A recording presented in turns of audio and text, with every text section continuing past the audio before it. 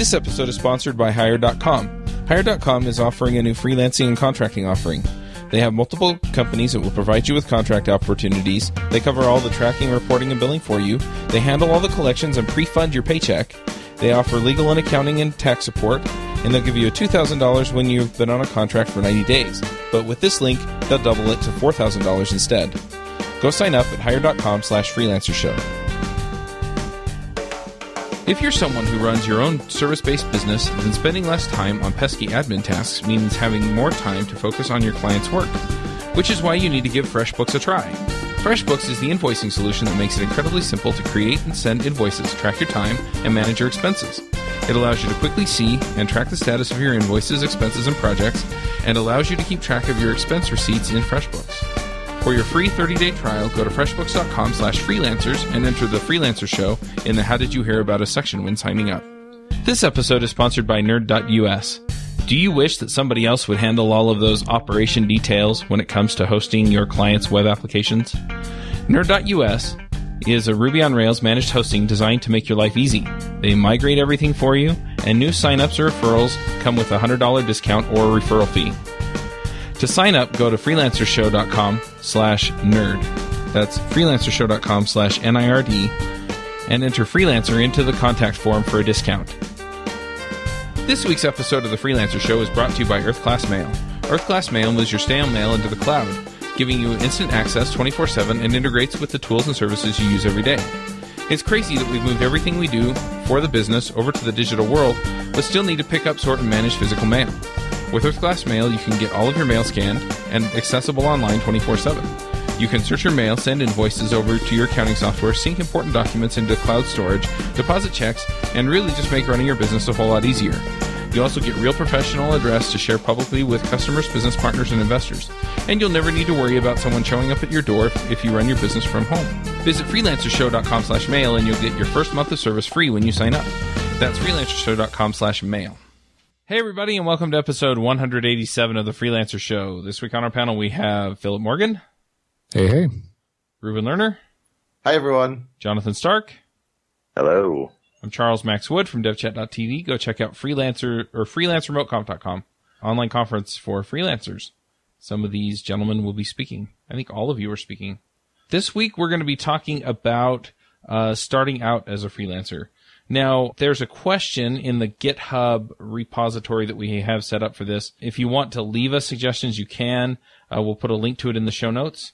But basically, let me go ahead and read through this. It's a little bit long, but I think it kind of sets things up neatly for where I talked to Luca a couple weeks ago, where he's coming from. So he says he wants an episode on how to start out as a freelancer without already having standing in your chosen niche. Take myself as an example. I am an engineer who has worked as an employed consultant, not a freelancer, in many different companies in many different roles. Specification, development, testing. However, I would like to offer consulting services which focus on improving quality through better process and tool use, be that through software design, implementation, or testing. I know I have good knowledge on these topics, and having worked with many clients, I know there is a real need for what I want to offer. However, I never officially worked on process issues, so I'm not recognized in this field, have no reputation or references, and fewer contacts than if I had been a freelancer for a while and just wanted to enter a different field. Let's ignore the legalities around this, like taxes, perhaps founding a company, etc. Instead, let's concentrate on the very foundation. How do I find my first clients? Problems: I have no references, I'm utterly unknown, I certainly have no following neither on Twitter nor a blog or something else, I've not had any clients and I'm not able to cite past experience, I don't have any money or time to spare for experiments, so whatever marketing approaches I attempt have to have at least a good probability of success unless they are cheap and quick. So the questions are: how do I get noticed? I've started a blog, but not even my mom reads it at this point. How can I convince a client to try me out even though I'm apparently a total noob in this field? I face some competition in my chosen field, but I think my focus is narrow enough and the market huge enough that it isn't really a problem. How do I deal with the fact that there are more experienced competition? Is there a way to turn the situation into an advantage for me? How can I distinguish imposter syndrome from actual gaps in my knowledge and experience? And Philip says he has the answer, so I want to hear it. Crickets. No pressure. Yeah, right. Okay, so let's not say the answer. Let's say unanswer. I've thought through this because I deal with this situation a lot. I have a a very small mentoring program, 5 people at a time usually, and they're facing something very similar, which is they're kind of trying to bootstrap a marketing program of some sort to support a new position, which is rather like starting over. It's not quite as severe as the situation that Luke is depicting, but it's pretty close. So here's what I recommend. And I'm just going to blaze through this list that has like about 15 or 16 items on it. And then, whatever we can discuss. But so here's what I think is the right things to do in the right order. The first is to work on your mindset and think of yourself as an investor in your own business. What you have to invest is your current skills and any other skills you could easily acquire and your time. I think it's critical to think about it this way, because if you limit yourself to just the skills you have today and you're not willing to acquire new skills, you, I think, are going to sort of limit your potential. The next thing is to interview potential clients and try to figure out what we refer to in these parts as an expensive problem, a problem that's painful, urgent, or will result in a significant return on investment if it's solved, or a significant savings if it's solved. And it's easier than you think to do that. There's a book called Lean Customer Development by Cindy Alvarez that teaches you how to do that. I recommend reading that book. So you develop a hypothesis about what you think the problem that you can solve is. You develop a positioning statement around that problem, and then you build what I call a lead magnet, which is a piece of content, either an email course or some kind of PDF download, something like that. Find some way to get or adapt some social proof, other people who are not you, saying that you can solve this problem. Build a 1-page microsite with a strong headline, a prominent opt-in for the lead magnet, and the social proof that you've collected. So I know getting that social proof is like I'm just kind of waving my hands and saying, do that, and it's not that easy. But what I think is important is to have a website where you're not saying me, I, blah, blah, blah. And instead the website is third parties validating that you can solve this problem. Build a landing page for your lead magnet. Get a domain name that redirects to that landing page. Make the domain name easy to pronounce and easy to remember. Build a couple articles. So this whole approach, you'll notice, is centered around content marketing and positioning. There's probably other ways to do it, but maybe build about a month worth of articles, set up an email list so that when people opt in to download your lead magnet, they get on your list and then they start hearing from you every week with content that demonstrates your ability to solve the problem that we referenced earlier. And then get out there in the world and start teaching or going on forums and responding to people who have this problem, point them back to your lead magnet, and just take it from there. This takes a lot of upfront work before you can bill your first client, but I think it's the most efficient, effective way to bootstrap from essentially nothing. I think there's probably some holes in it vis-a-vis what the original question, but that's how I would approach it. So my quick question to this is, because I know people are going, well, okay, so I'll just quit my job tomorrow and go do this. But how much runway should they take, or how long does it take you to implement all this stuff before you can really realistically expect to be finding clients? That depends. I've seen anywhere from 3 months at sort of the very fastest to, there's some people who never get it done, to be frank, but I would say a safer amount of runway is 6 to 12 months. That's such an important thing to say, because people so often, I agree with what Chuck said. So many people say, I want to be a freelancer. I'll do consulting. I have such great technical knowledge, and they probably do. And then they're sort of like, uh-oh, now what? Right? Like, where do I get clients? And the fact is, it takes time to build this reputation. And I think, Philip, your suggestions are great. And the one that really struck me was then going online and answering people's questions, right? Because that's going to feed back into everything. It's going to give you more social proof. It's going to get your name out. And someone somewhere is going to say, wow, you gave me such great help online. I'd love to hire you to help me and my company. But it'll take time. Yeah. I do also want to kind of come at this from a different angle. And this is something that I explain to people as how to scramble. So some people will be able to do this in their spare time while they hold down a full-time job so that they can kind of get some traction before they're out on their own, and then they can get that first client and they can move along to freelancing full-time. However, some people, they're like, I want to try freelancing, and I got laid off last week.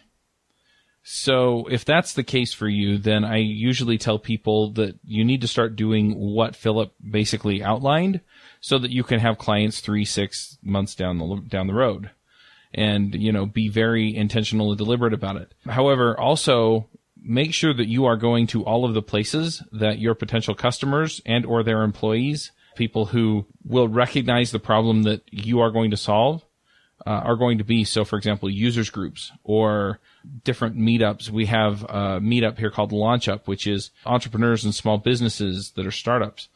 So if that's your niche, then go to that. If you're looking to consult with enterprises, then figure out where the enterprises are and see if there's a way in. So you go meet people, you get to know them, and then you figure out how to get them to notice that you can solve their problem, and you may be able to find a client very quickly that way.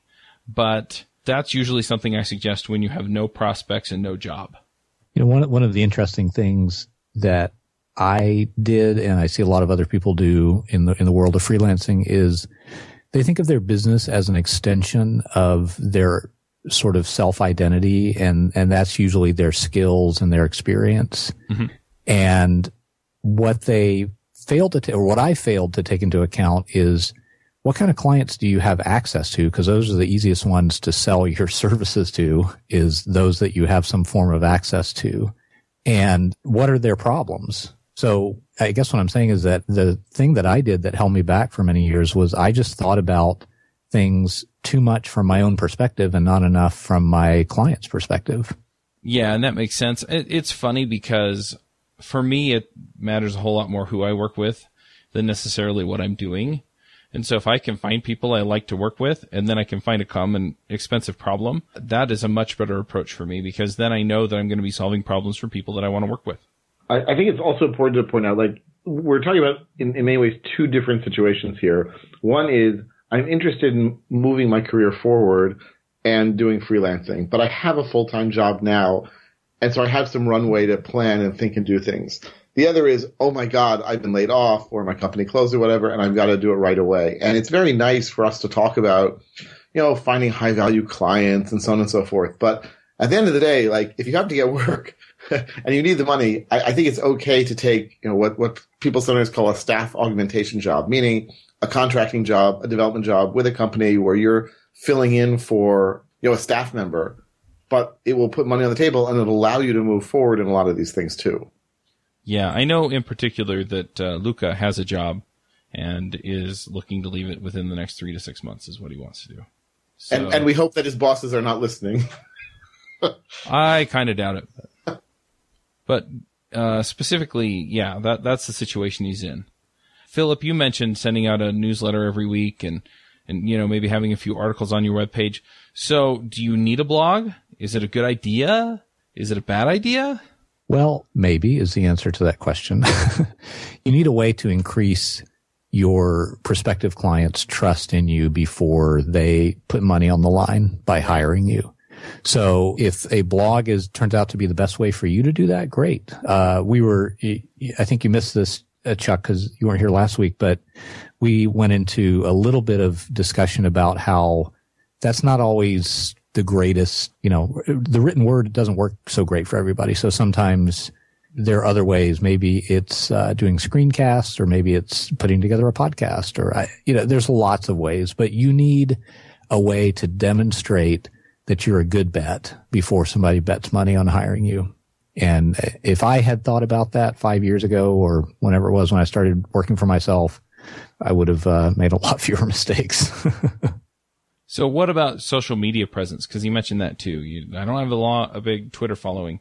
Is that something that comes along later? Because to me, it seems like, what you outlined is basically you set up a place for people to go to find out who you are, and then you give them opportunities to hear from you a little bit more often so that they can basically decide whether or not you're the type of person that they want to hire.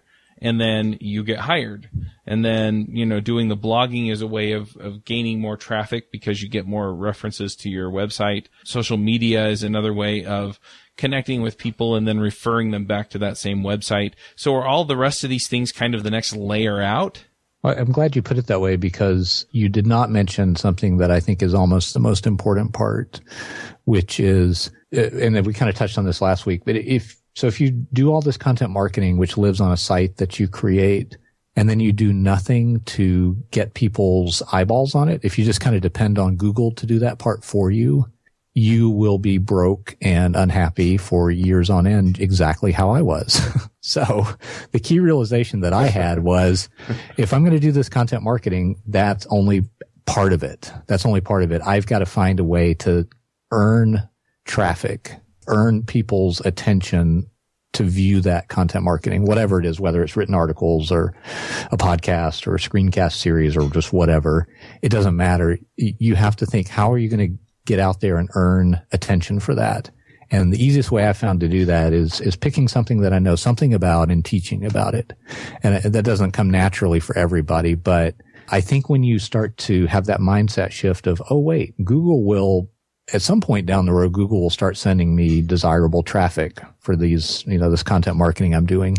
So I've seen some people like Moishka Mars, who's been on here before, is great at it. She's great at using social media to earn attention for things like her site and her content marketing. So if that works for you, then I'd say do it, and do a lot of it. But there's other ways too. There's things like teaching or, of course you can pay for traffic. You can buy traffic, but that doesn't do very much to get people's trust-o-meter maxed out as quickly as possible. And that's really what you're trying to do in all of this, is you're trying to increase trust. Look, I would say Luca also raised something else, which isn't, maybe directly part of his question, but it's important to point out. He says that he's working as a consultant at a company, but as a full-time employee. And it might be really, really tempting to say, well, I've been helping my clients in my current job. Maybe I can go talk to them and start working for them directly instead of through this consulting company. And I strongly advise you not to do that. It's just going to lead to, worst case, lawsuits. But even best case, you're going to have a lot of very angry people, and it's just not worth it. And that will probably include clients as well as, your current employer. So it's good that you're talking about finding new clients and moving out and dealing with other people, because I think you're going to really want that and need that. And it is possible. There are a lot of clients out there to be had. Are you speaking from experience there, Reuven? There are a lot, you know what? No, I never actually worked for a consulting company. So I never actually had to deal with that. The closest I came was when I stopped working through this training company in Israel. And I told them, and I said, listen, I'm going to stop working with you. And I was a contractor anyway, but I said, I'll do all the courses that I've agreed to do, but then I'm going to go back to doing things on my own like I had many years before. And the only question the head of training at the company asked me was, so what contract did we sign you on? And I said, none. She said, oh. And that was that. and then their clients called me up and said, so can you work with us? But, which was a very nice feeling and all. But if I'd been signed on a contract or if I'd sort of aggressively gone after them, I think it would have been bad. Yeah, for sure. This is just in my opinion, but I think the world gets very big when you have sort of the right intentions. And then when you try to, kind of cheat your way into things, I think the world becomes very small, very fast. I totally agree with all of that. I want to add a little bit of nuance though, which is that, when I went from really almost one of my only full-time jobs to working for myself, I did bring some clients with me, but it was an utterly transparent situation where I wasn't trying to fake anybody out. I had a conversation with the firm able and we split the money, and we created a financial agreement that was beneficial to both of us. And I was able to go, I was able to give myself like a year of runway with clients that I basically took from a previous employer. But I am the first to admit that's very rare, but it's not impossible.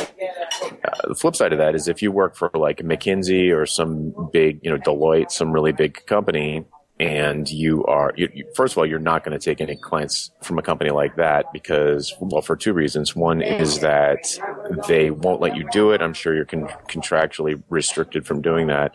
And the other thing is that the customers do not trust you, they trust McKinsey. So in my situation, they trusted me because I was pretty far up at a very small company.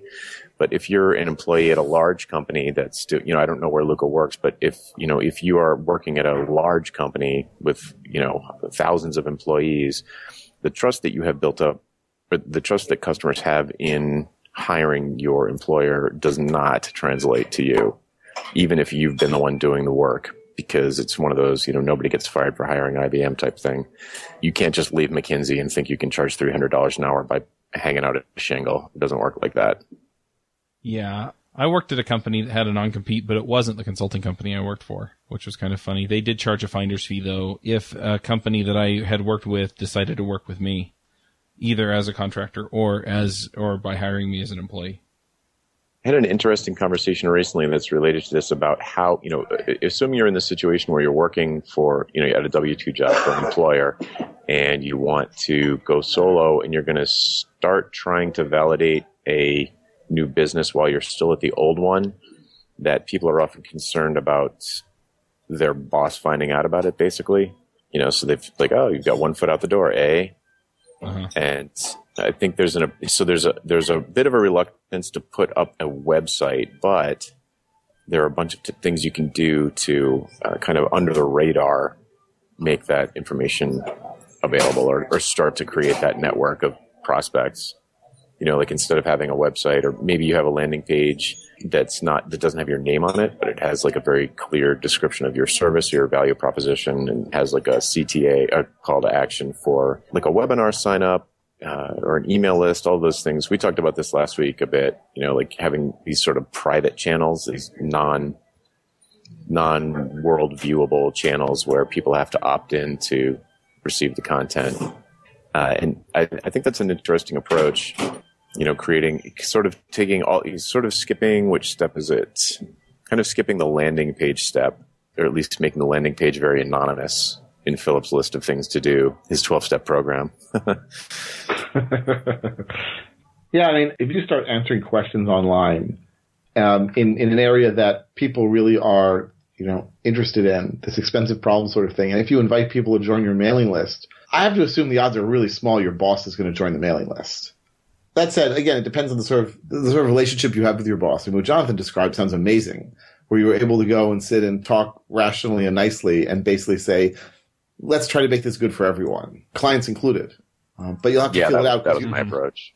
Right, but you basically only have one chance for that to happen, right? Because if you get that wrong, then you're out of there and it's very bad. I want to talk about imposter syndrome.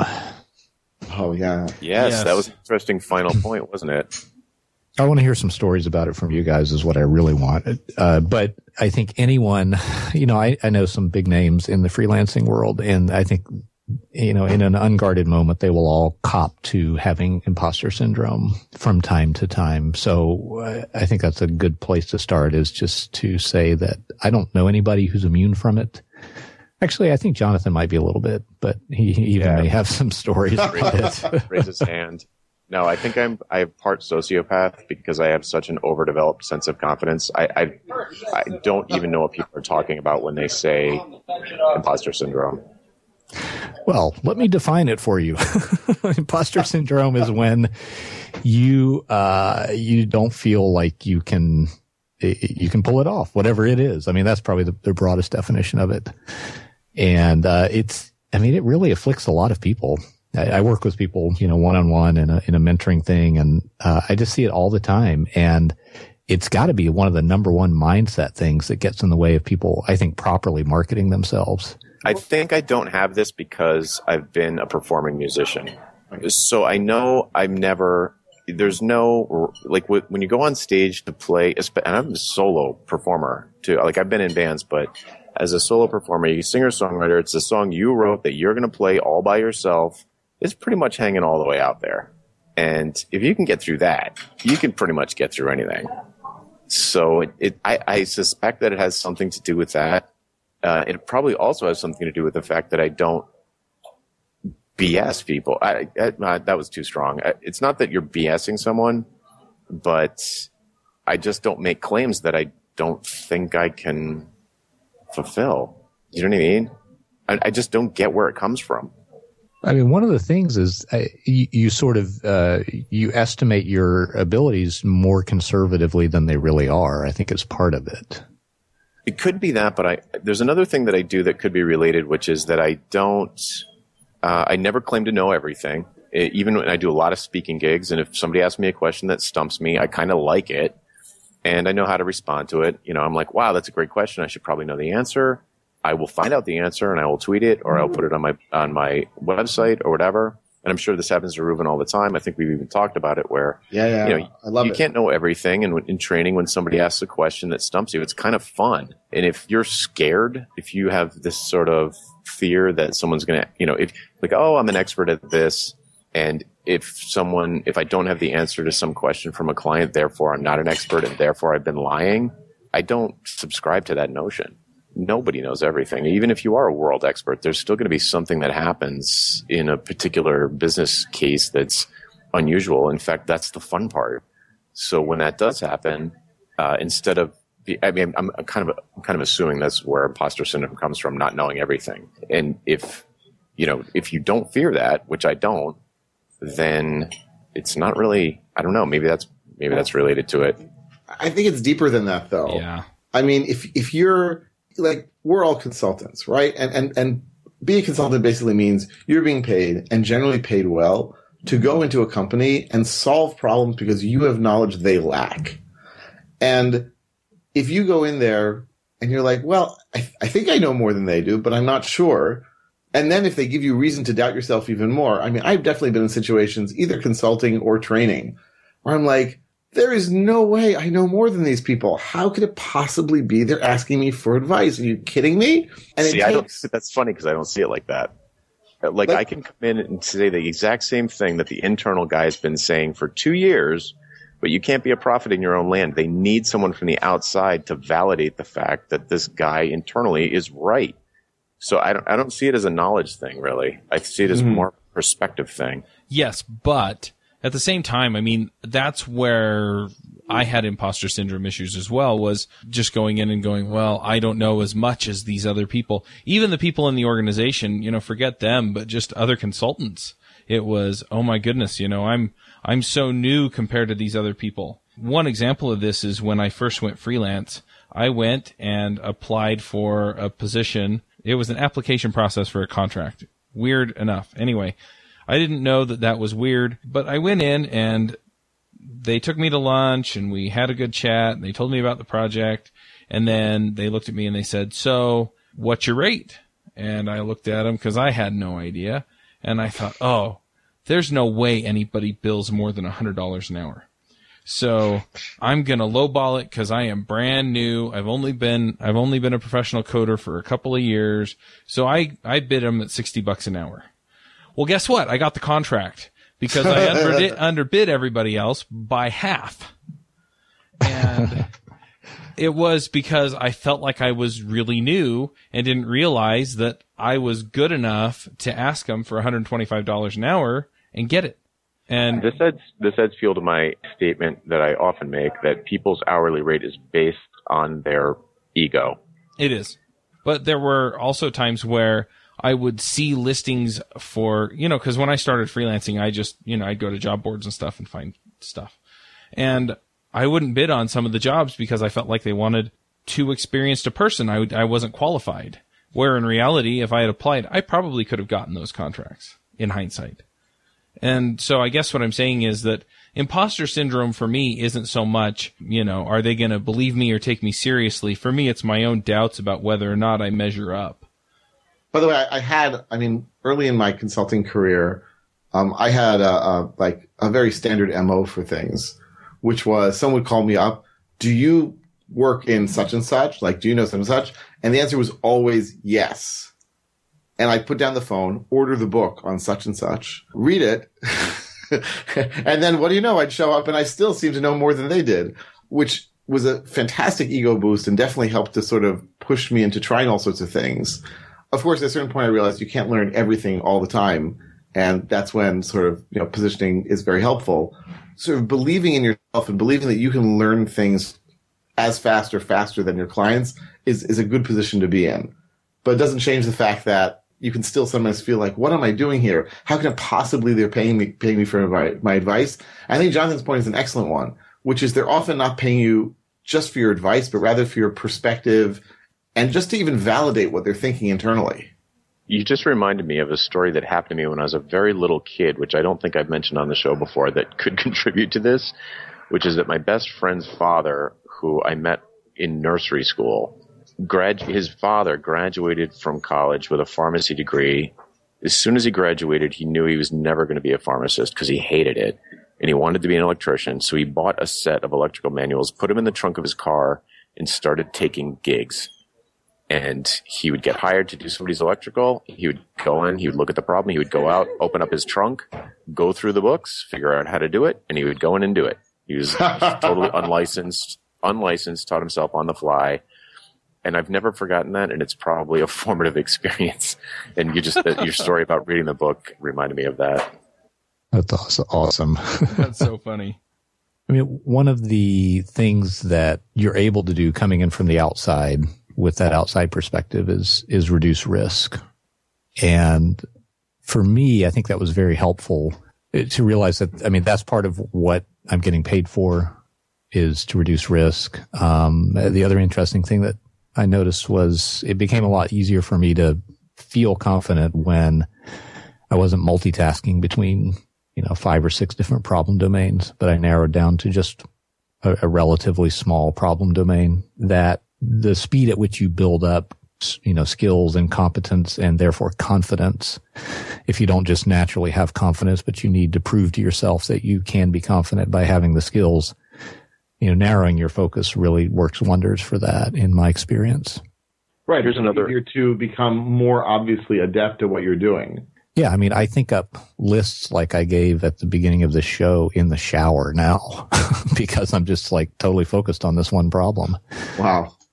Yeah. And there's another thing that you can do that's, I guess you could think of it as a trick, but it's something that you should keep in mind if you're having this fear, is that you can always give people their money back.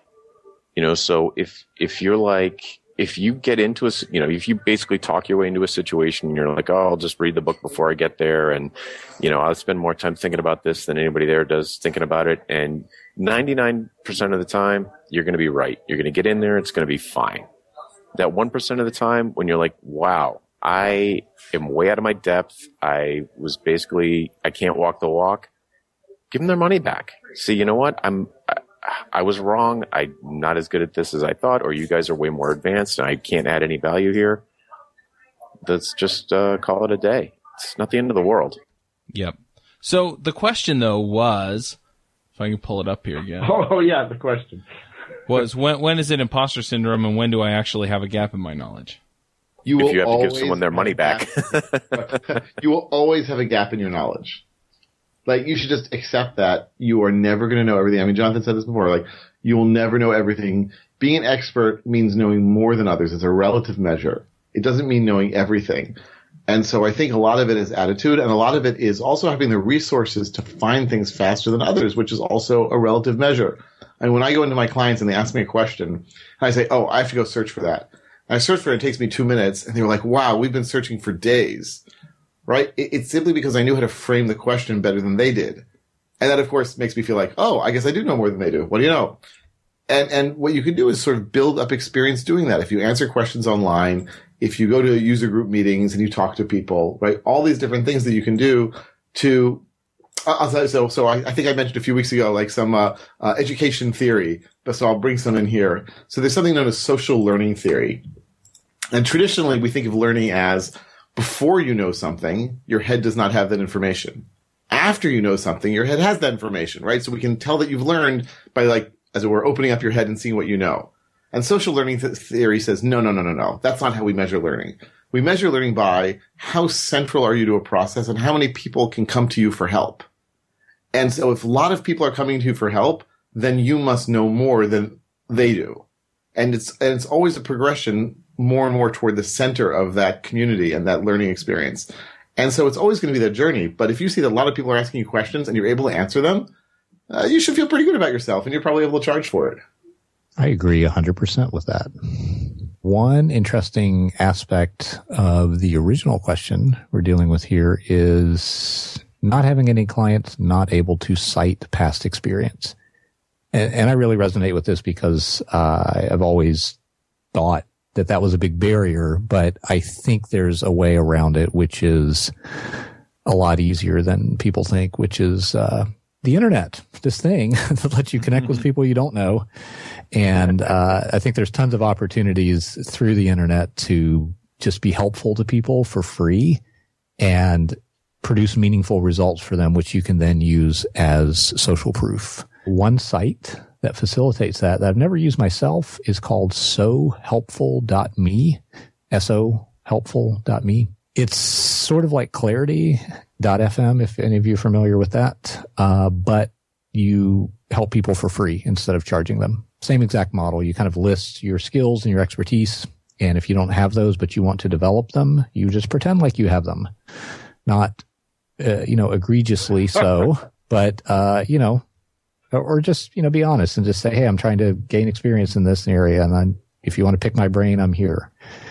There's so many opportunities like that. That's just one example. And I think that's how you get around the I don't have clients problem, is you just get creative and you kind of bootstrap your way around it.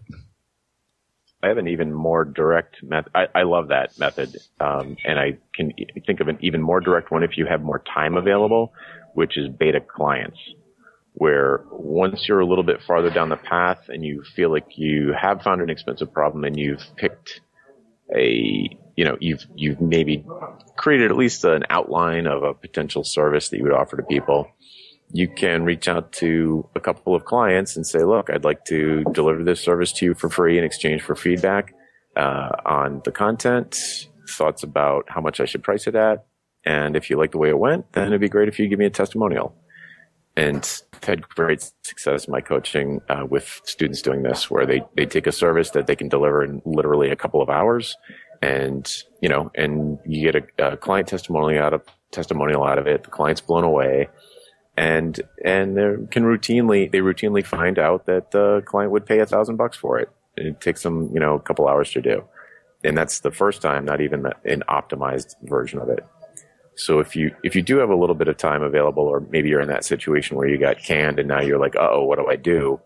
I think direct outreach is the fastest way to get up and running. And to me, the quickest way to social proof is to just do something for free for someone. Obviously, I'm not saying do a 6-month project for free, but, come up with a service that you can deliver in a few hours and get testimonials from that. I'm going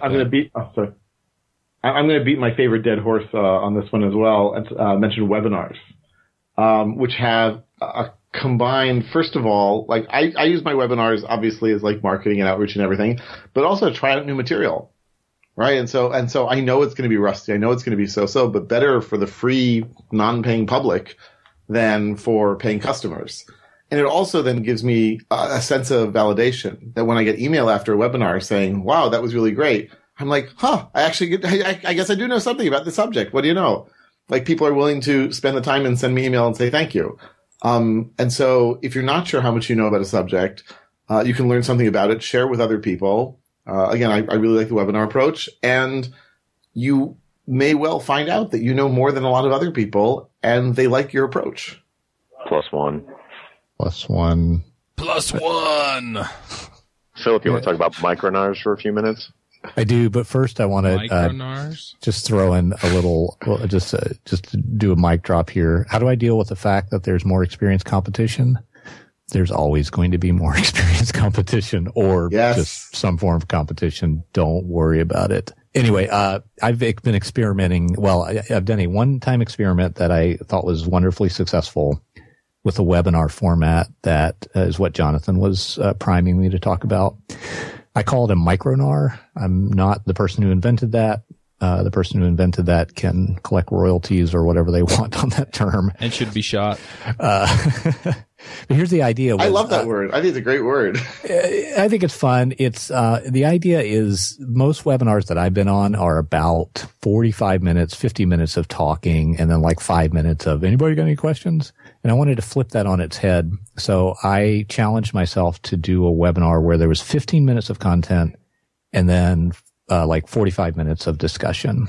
And the first time I did it on Google Hangouts, and there were about 50 people who were not happy that they couldn't get on that webinar. I only advertised it to my list. And so in the future, I'll use a different platform. What I think is critical is that you can have a two-way conversation with the person asking the question, because all of a sudden it's not like something you've recorded on a DVR or like a TiVo and you're just kind of watching something that happened in the past. It's like a really live feeling to the event. And I think it's a lot more valuable, frankly, because I think, whatever idea I have can probably be compressed down into 15 minutes. And then that leaves a lot of time for discussion and nuance. And, it's just incredible. I loved the first time I did it, and I plan to do a lot more in 2016. So if I think the takeaway from this is if you're thinking about doing a webinar and you're like, ooh, what am I going to talk about for that length of time? Just question the assumption that it needs to be 45 minutes of you talking, because that's probably a lot less interesting than even you think it is for you to drone on for 45 minutes. And if you can make it more like a conversation, even if it's small, that can do so much to build trust in potential clients. And so that, I think, is what I have to say about the Micronar at this point.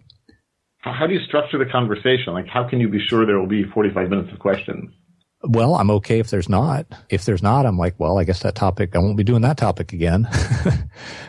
Good point. But obviously, if you kind of structure the topic so that it's somewhat controversial, I could imagine software developers doing something like, which JavaScript framework should you use? I think there would be plenty of questions about something like that where it's a lot more open-ended than, how do you do this specific thing where it's a much more open and shut kind of case.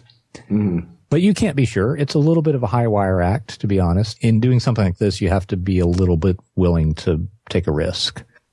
But it's great. But flipping it around, I love this idea because flipping it around, because the Q&A is gold in terms of finding expensive problems and understanding the language of your customers and using their language instead of your language to talk about things, and being able to.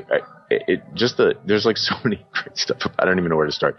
Like, it's way easier to prepare a 10 or 15 minute webinar than it is to prepare a 50-minute webinar.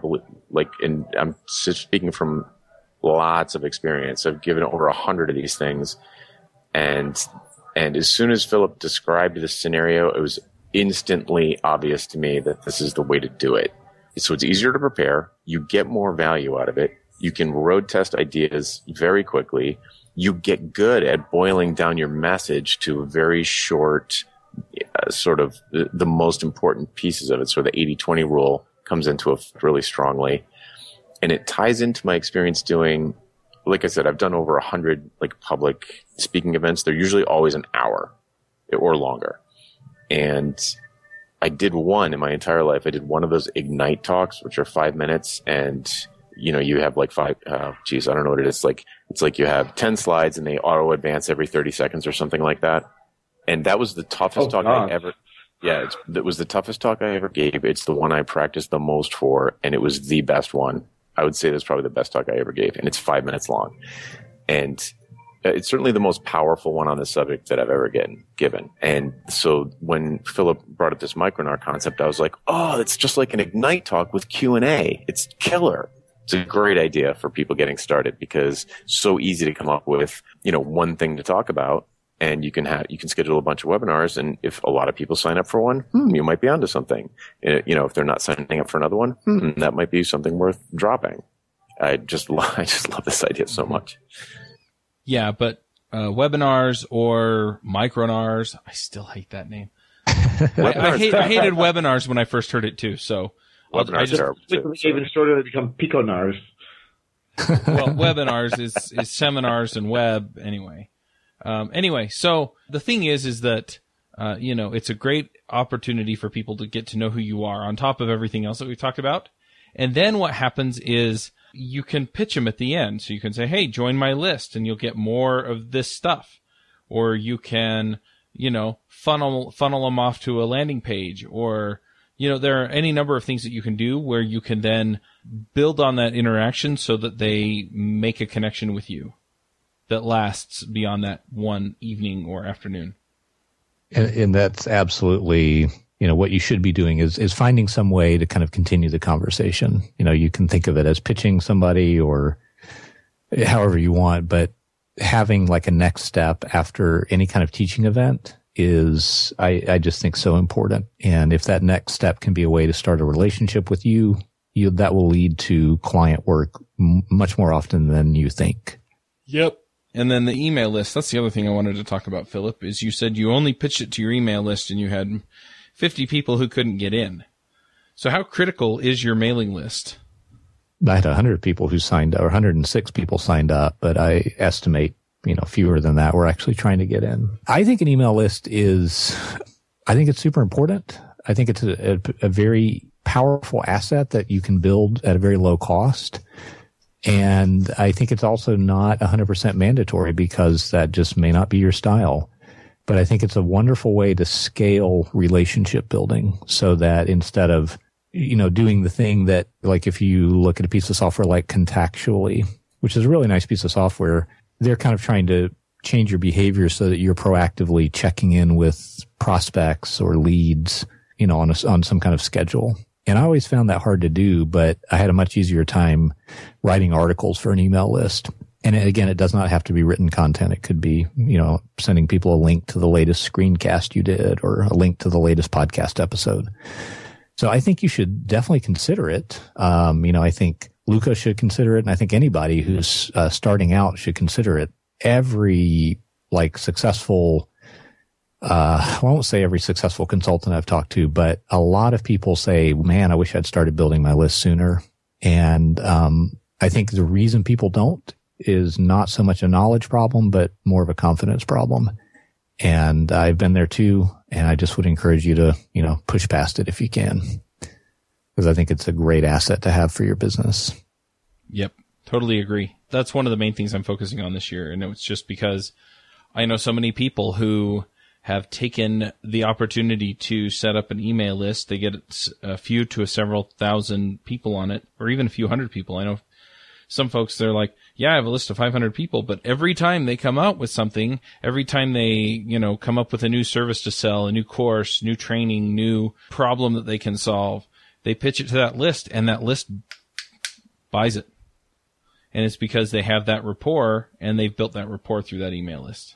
Yep. Yeah, boils down to trust is all I wanted to say. Absolutely. Rapport, trust. It's all kind of the same, it's not exactly the same emotion, but it's very related.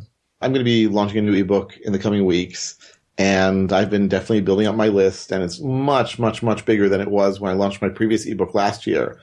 And what's amazing to me is people are really interested in what I'm doing, right? And I obviously they're interested because otherwise they wouldn't be on my list, I guess. But it's an amazing feeling, and I feel like also just the conversations I have, the email back and forth with the people who are on the list. It's fascinating for me to see what people do. It gives me ideas for how to describe things, how to work. It's really amazing feedback for me that then feeds back to them, which makes it more relevant for them. It just becomes sort of self-reinforcing, but good for everyone. And I should add, it's an amazing, amazing feeling. And I think you guys probably have it much more than I do even. To get email from people you've never heard of around the world who are interested in what you're doing. It's a tremendous sense of satisfaction. That, by the way, to reference a previous question discussion, goes a long way toward reducing the imposter syndrome. Because if you have people around the world interested in what you're doing and saying, wow, I'm really learning from you, well, no one's paying them to do that, right? They're doing it of their own volition, and it's a great feeling. Yeah, and that's been my experience with the 15-minute calls that I've been doing with podcast listeners. I have learned a ton. I've got 6 products that are all problems that people have that they're willing to pay for at least an ebook on and probably video series on. And they care about what I'm doing. And I have had some of the imposter syndrome. We talked a little bit about it with Marcus Blankenship and some of the other things where I'm talking code, but I don't do as much code anymore. But these people, they explain to me where the value is. And it helps. It does. It helps with that imposter syndrome. All right. Anything else that we want to dig into on this one before we go to picks? I just said one thing maybe, which is it's definitely possible. We are living proof that you can start from nothing and, have a consulting business and enjoy it and be successful. And it's a matter of thinking and planning, also making lots of mistakes, but you can definitely do it. And the fact that there are now people who think about how to help you get into freelancing and do it better. I mean, that's head and shoulders above anything that was out there when I was starting. So definitely take advantage of the information that's out there, and you can totally pull it off. Yeah, I always say if a dummy like me can do it, you can do it too. All right. Well, let's go ahead and get to the picks. Reuven, do you have picks for us? Sure. I got a fun one for this week. I started watching a few days ago, Jessica Jones on Netflix, which I'd heard about, and it's very different from any other sort of Marvel superhero show or movie you might have seen. But what I've seen so far, the episodes I've seen so far have been surprisingly intriguing. So I definitely think it's worth taking a look. It's not, as I said, it's very different and much grittier and, language, sex, all that other stuff. Definitely not a movie my kids will be seeing anytime soon, or showing my kids will be seeing anytime soon, especially my 10-year-old who's interested in superhero stuff. But definitely fun to watch. And that's my pick for this week. All right. Philip, what are your picks? 2 picks real quick. So I mentioned sohelpful.me. Again, I always feel weird picking stuff I haven't used myself, but I love the concept, and I think that I actually talked to the founder.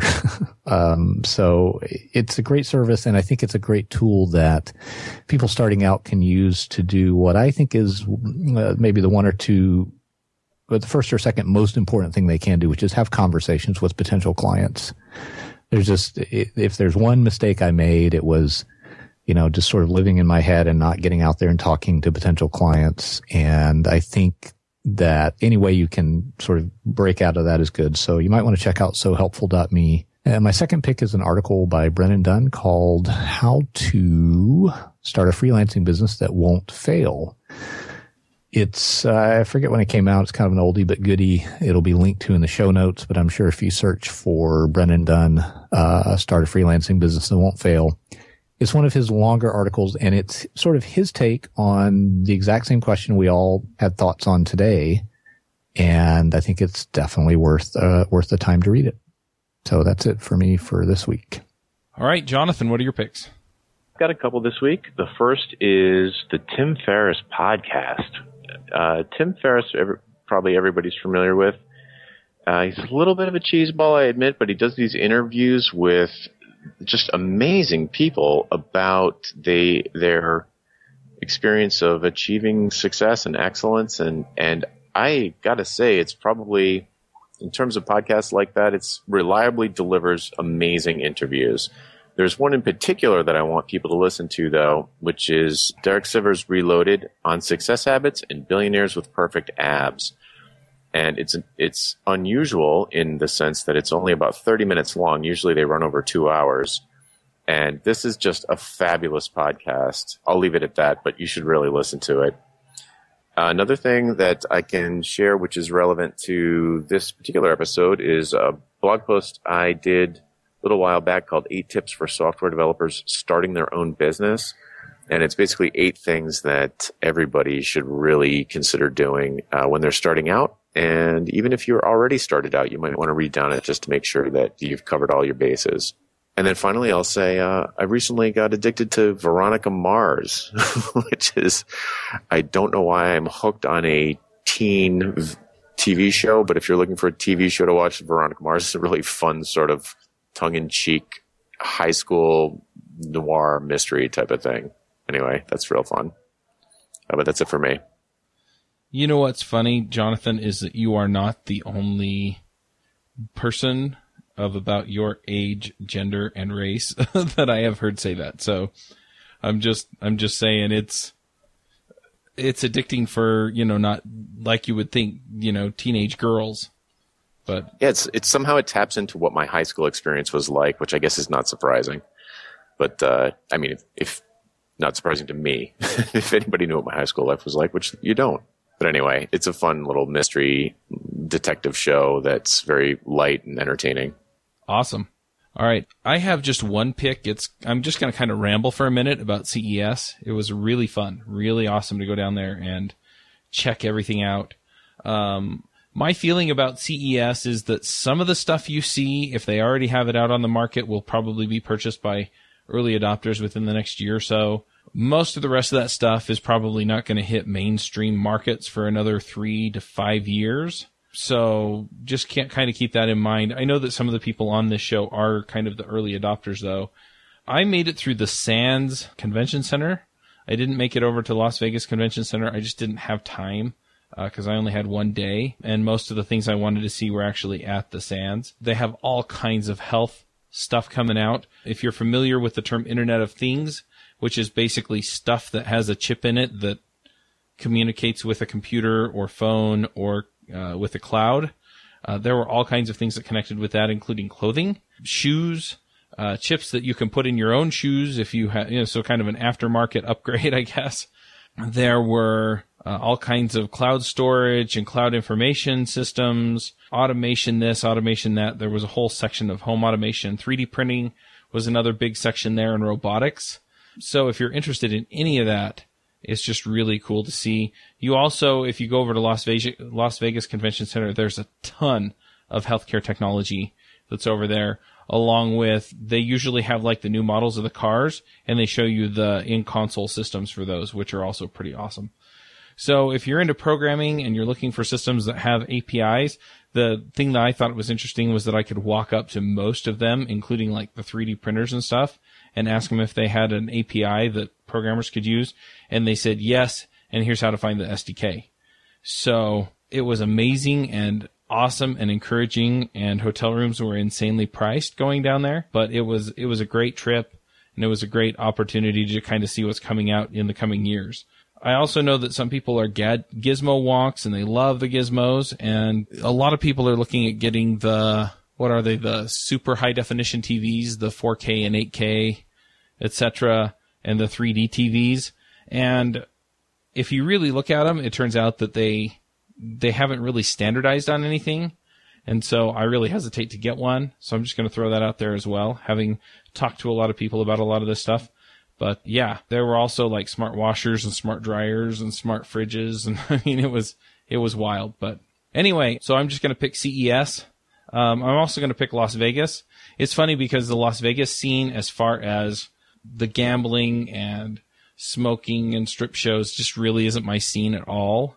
But they do have some pretty fun concerts and tribute bands and magic shows and things like that to go see down there. So if you want to go down and have a good time in Vegas, which is not in the traditional sense of having a good time in Vegas, you can definitely do that. And you can take your family and have a good time. Also, the casinos are really fun just to walk through because a lot of them are themed after particular cities or cultures. And so they have all kinds of displays, et cetera, et cetera. The Bellagio has the water show, which is fun to watch. And anyway, if you're ever going down to Las Vegas and you want to know what to see that's kind of more wholesome, I guess, feel free to shoot me an email and I'll tell you where the stuff is. But yeah, those are my picks. That was the only recommendation I've ever heard of Las Vegas as a place for wholesome entertainment. But sure. It has it. Interesting. So, it's got it all. Yeah, it does. Which is both fortunate and unfortunate. All right. Well, anything else that we need to bring up before we wrap up? Take that as a no. Well, then we'll wrap up. We'll catch y'all next week. Hosting and bandwidth provided by the Blue Box Group. Check them out at bluebox.net. Bandwidth for this segment is provided by CacheFly, the world's fastest CDN. Deliver your content fast with CacheFly. Visit CACHEFLY.com to learn more.